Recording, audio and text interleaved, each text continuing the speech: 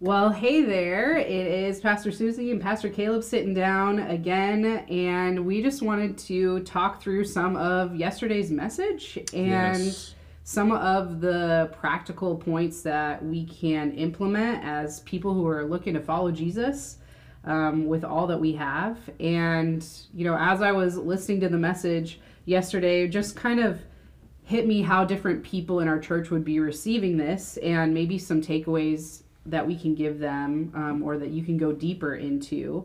One of the things that you mentioned was as a follower of Jesus, we also have a responsibility to lead other people.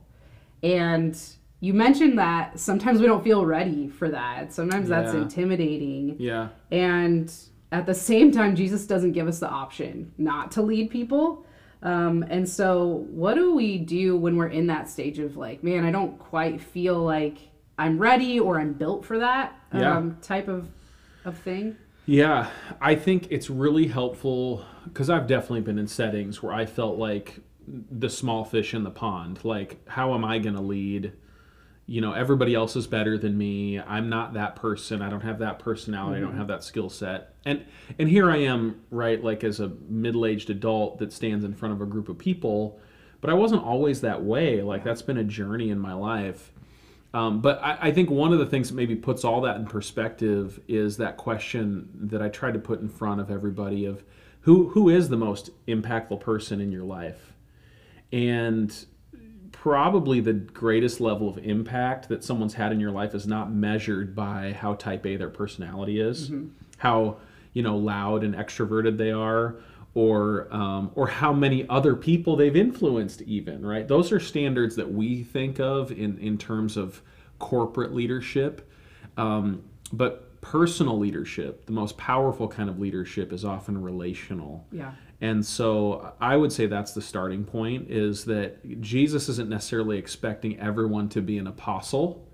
He called 12 people to be apostles, but he called everybody to be disciples. Yeah. And so apostles might be making large quantities of disciples, but every disciple is supposed to make a couple other disciples.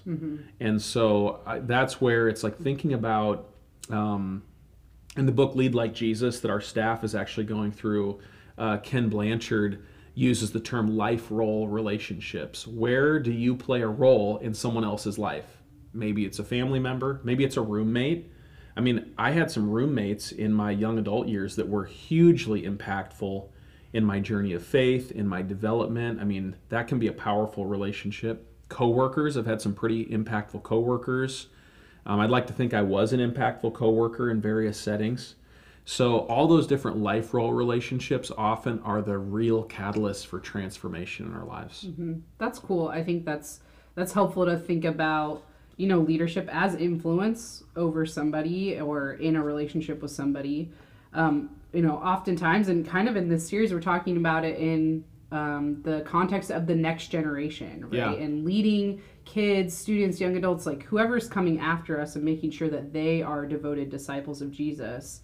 But for those people without kids, maybe by choice, maybe not by choice, maybe just in a season of life, how do they lead? Yeah. How do they continue to make disciples of the next generation? Yeah. Yeah, I think I want to answer this from two sides. One as a parent, and then two as a long-term youth pastor. And then obviously you have some perspective to share on both those sides too. Yeah. As a parent, I'm so grateful for other people and personalities and stages of life that influence my kids. Like, I'm so thankful for some of the seniors in our church that love on my kids and teach my kids and show my kids different glimpses of community. I'm so thankful for other pastors in my kids' life. I'm so thankful we have a neighbor across the street who is just really kind to my kids, and every time it's their birthday, he pulls some cash out of his wallet and hands it to them, and lets them play basketball in his driveway. Like, I'm thankful for other people because as a parent, I do not have everything my kids need. Now, I have maybe some of the most important things, and so we never want to minimize the parent's role. It's the most important, influential role in a kid's life. But it's not meant to be the only role. Yeah. And Scripture's clear about that. I think human history is clear about that. That kids are meant to be shaped by a community with their parents as the central voices in that community. So as a parent, I need other people to be involved. I want other people, healthy people, to be involved. And then as a youth pastor, I was always amazed, and I became convinced that it had nothing to do. Influence had nothing to do with relevance. It had everything to do with being willing to extend relationship first. Totally, yeah. And so I had some, very relevant young adult youth leaders that were all wrapped up in themselves and never built relationships. I had some other young adult youth leaders that were incredible. Yeah. Because they extended relationship. One of my favorite stories, though, that I've shared with the church before is my friend Grandma Jean, who is currently in her mid-90s and lives in a nursing home in Portland. But throughout her 80s, she was one of my best youth leaders because she loved every one of those students. She would turn her hearing aids off during youth worship because it, understandably, was like messing up her hearing. But she wanted to be with those kids. That was what was important to her. And then she had all their names memorized. She would write them handwritten notes, every single one of them. 100 kids would get a handwritten note. Every 3 months, she made it through all the kids. That's awesome. I had another youth leader that was a retired middle school principal. We called him Bob the Boss because he kept me organized. He was a school administrator, retired, that helped me organize so many different events, keep all the leaders and students on track. He used his job skills, but for ministry. And so just different people, I guess, is my point. Yeah. And what limits us is often our own willingness to step across a boundary and build a relationship. Yeah. And use the gifts and talents and personality we have for the good of something bigger than ourselves. So I would just say, for those that don't have kids, what do you have to offer? Yeah. There's some kids out there that need more than just their parents. There are ministries out there that need your personality, that you need your gifting. So where can you get involved? Is it in your neighborhood? Is it in your church? Where can you get involved and invest in the next generation? Yeah, and I think it comes back to that perspective that you shared, is viewing kids as a gift, viewing the next generation as something God has trusted us with as Christians, and believing that they're worth it, believing that they're worth our time, our energy, our effort. And, we have some of those youth leaders now who that's their time. They still have kids of their own, but they know it's worth it. They're not like the cool people. They're just like the real people who are living their lives for Jesus, and throw a few extra teenagers in the van on Wednesday night and bring them with them, or go to the school play and bring a teenager with them. Like those types of things, those real life people really make an impact. And I think that's what even studies show, is that if parents can lead as much as they can, but then if you have a trusted mentor coming alongside your kids, that's the best chance they have for really walking with God. It's good. Yeah. Yeah, I think that we often give ourselves too many excuses in so many areas of discipleship. And I don't want to be mean about that or harsh about that, because I've done the same thing in all sorts of different areas. But I think if we recognize and really validate Jesus' calling to make disciples, it erases so many of our excuses, and we have to step out and build relationships. Yeah. And in this case, we're focusing on the opportunity and the responsibility to build relationships with the next generation. But I think it's true in every area of our life. And so kids or no kids really doesn't matter to me. Yeah. Invest in some young people in your community. Yeah.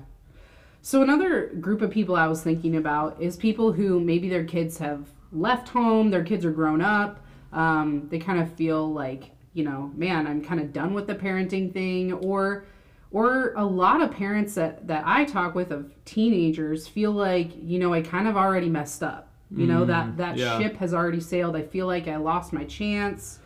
And you talked a little bit about that yesterday, that it's never too late, right? It's never too late. And I wonder if there's more that you could share with people who are kind of in that boat of man, I feel like my time is gone already. Yeah. Yeah, I mean, think about what are some of the most powerful testimonies that we hear. Like, we love when we hear a testimony of a life that was radically changed. Yeah. Right? It's very impactful to us. Shows us the power of Jesus. It's something to celebrate, gives us hope for some of our own battles. And for a parent that maybe feels like they failed, what would it look like for you to be that testimony in front of your kid? Whether they're a teenager in the home that you feel like the first decade of their life you didn't do a great job with or whatever, or whether you're an adult parent, you're an empty nester with adult kids. What does it look like for you to live out a transformed life and let your child see? Part of that probably has to be some apology for things that you messed up, and I hate verbalizing when I make mistakes, but I think verbalizing those apologies is the starting point to demonstrating transformation. Hard to really expect people to read between the lines without that verbalization of it. But man, I didn't grow up in a home where there was, attending church, or where there were some of those kind of things that we would call Christian behaviors. But I still remember when I was a sophomore in high school, coming down for school, and I thought it was weird that my dad was up already reading his Bible. Because that was different than the previous decade of what I had experienced. And my dad reading his Bible led to other changes in our family, led to a career change for him, eventually led to us going to church as a family and me getting saved.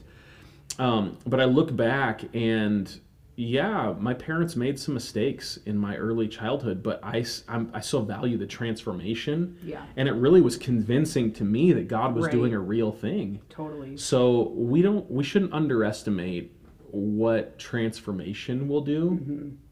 And I think sometimes the self-pity or the guilt or the shame can really hold us back from some pretty cool turnarounds, reconciliation, and restoration that God wants to do.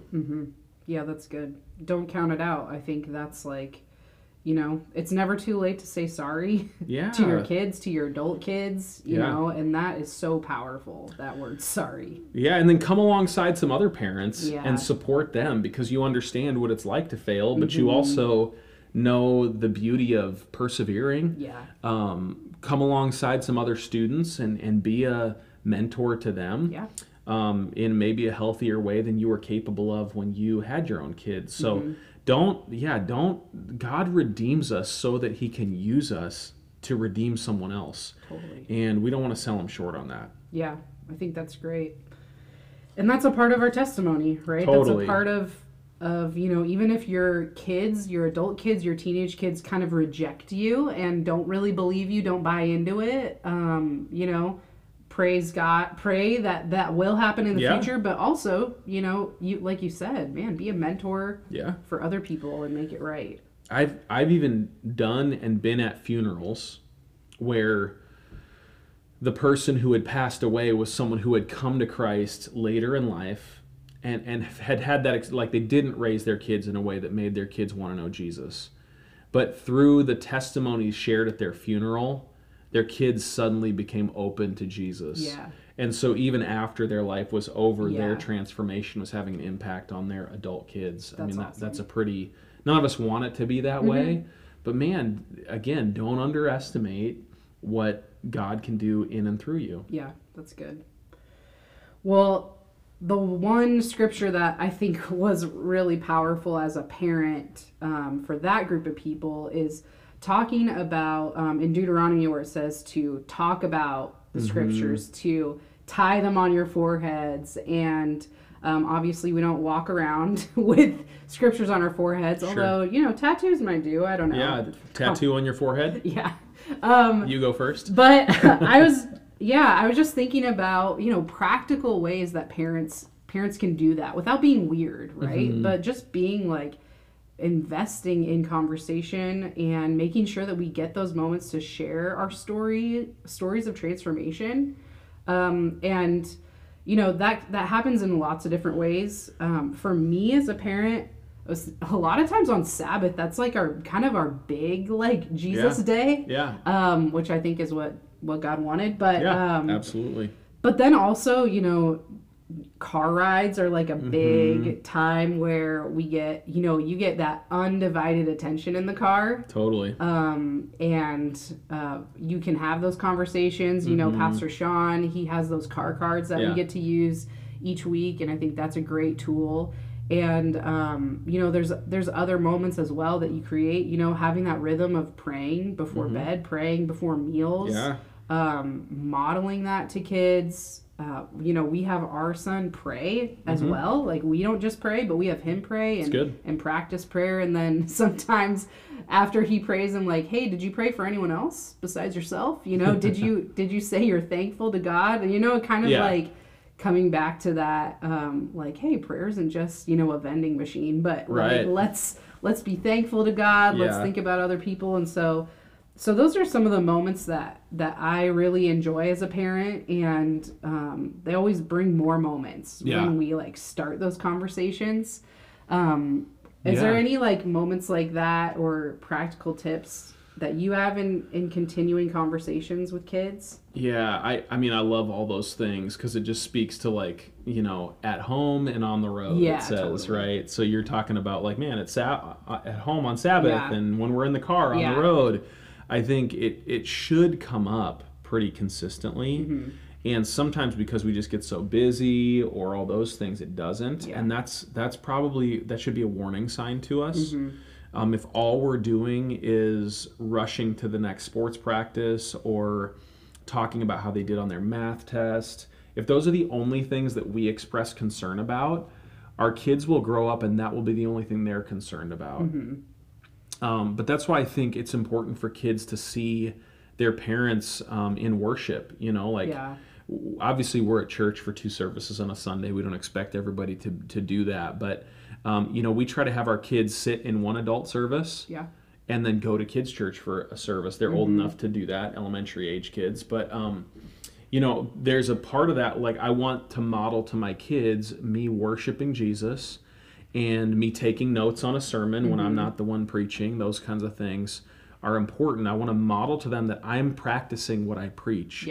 And so I think that's a huge one, and that has to be at church. I think that's an important focal point. But also at home in different settings. We try to take a few evenings a week. It's usually not every evening of the week, but a few evenings of the week to sit down before bedtime and just go around and say, hey, what have you been thinking about? What have you been reading about in your Bibles? What do you want to pray about? Like, what's on your mind? Who can we pray for in our church? Who have you talked to that we can pray for? And just have those spiritual conversations as a focal point of the evening as well.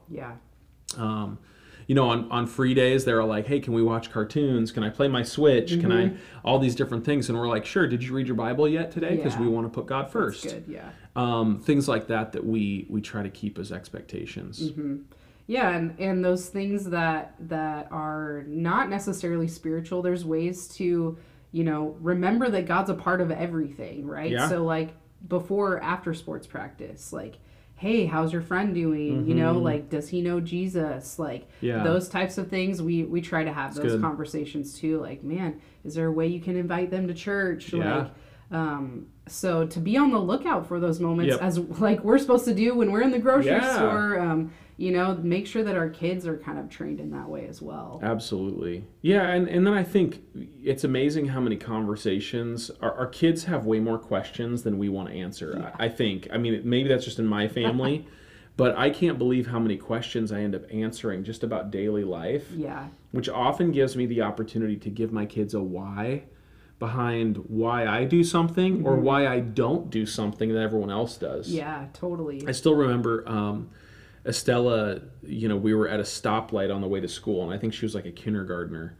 And we were at this long stoplight. There was somebody smoking a cigarette pretty expressively on the corner. So she's watching this person. She's like, Dad, what is that? What is that they're doing? What is that thing in their mouth? And I remember saying, well, that's a cigarette, and they're smoking.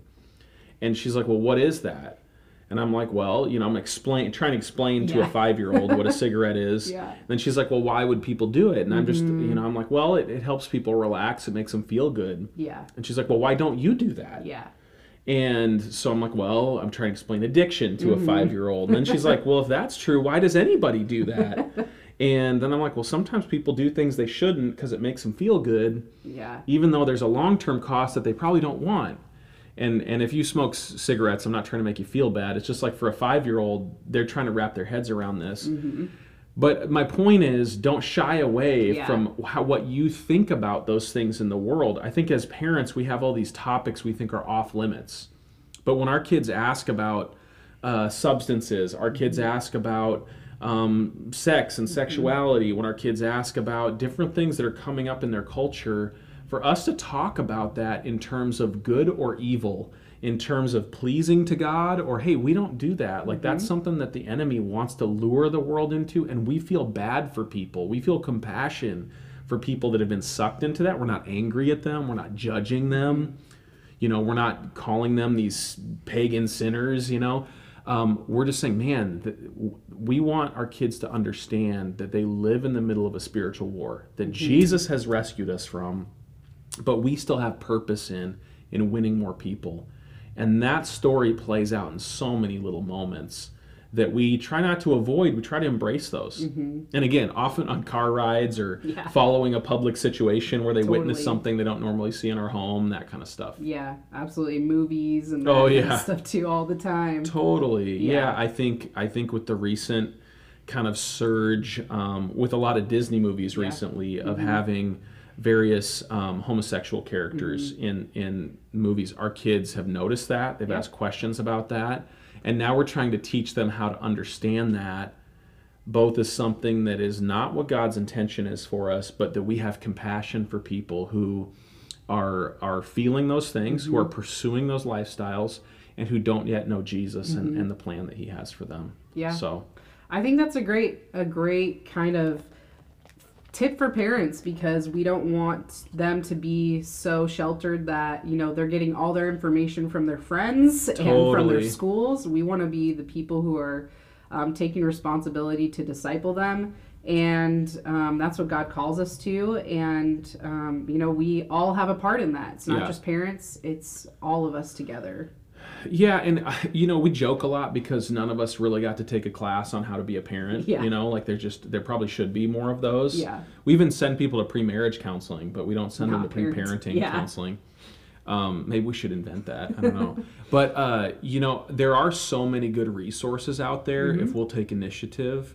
And I'm really excited for the Parent Forum coming up because I know Pastor Shannon has put together some resources. Cascade Christian Schools has given us a resource list that they use.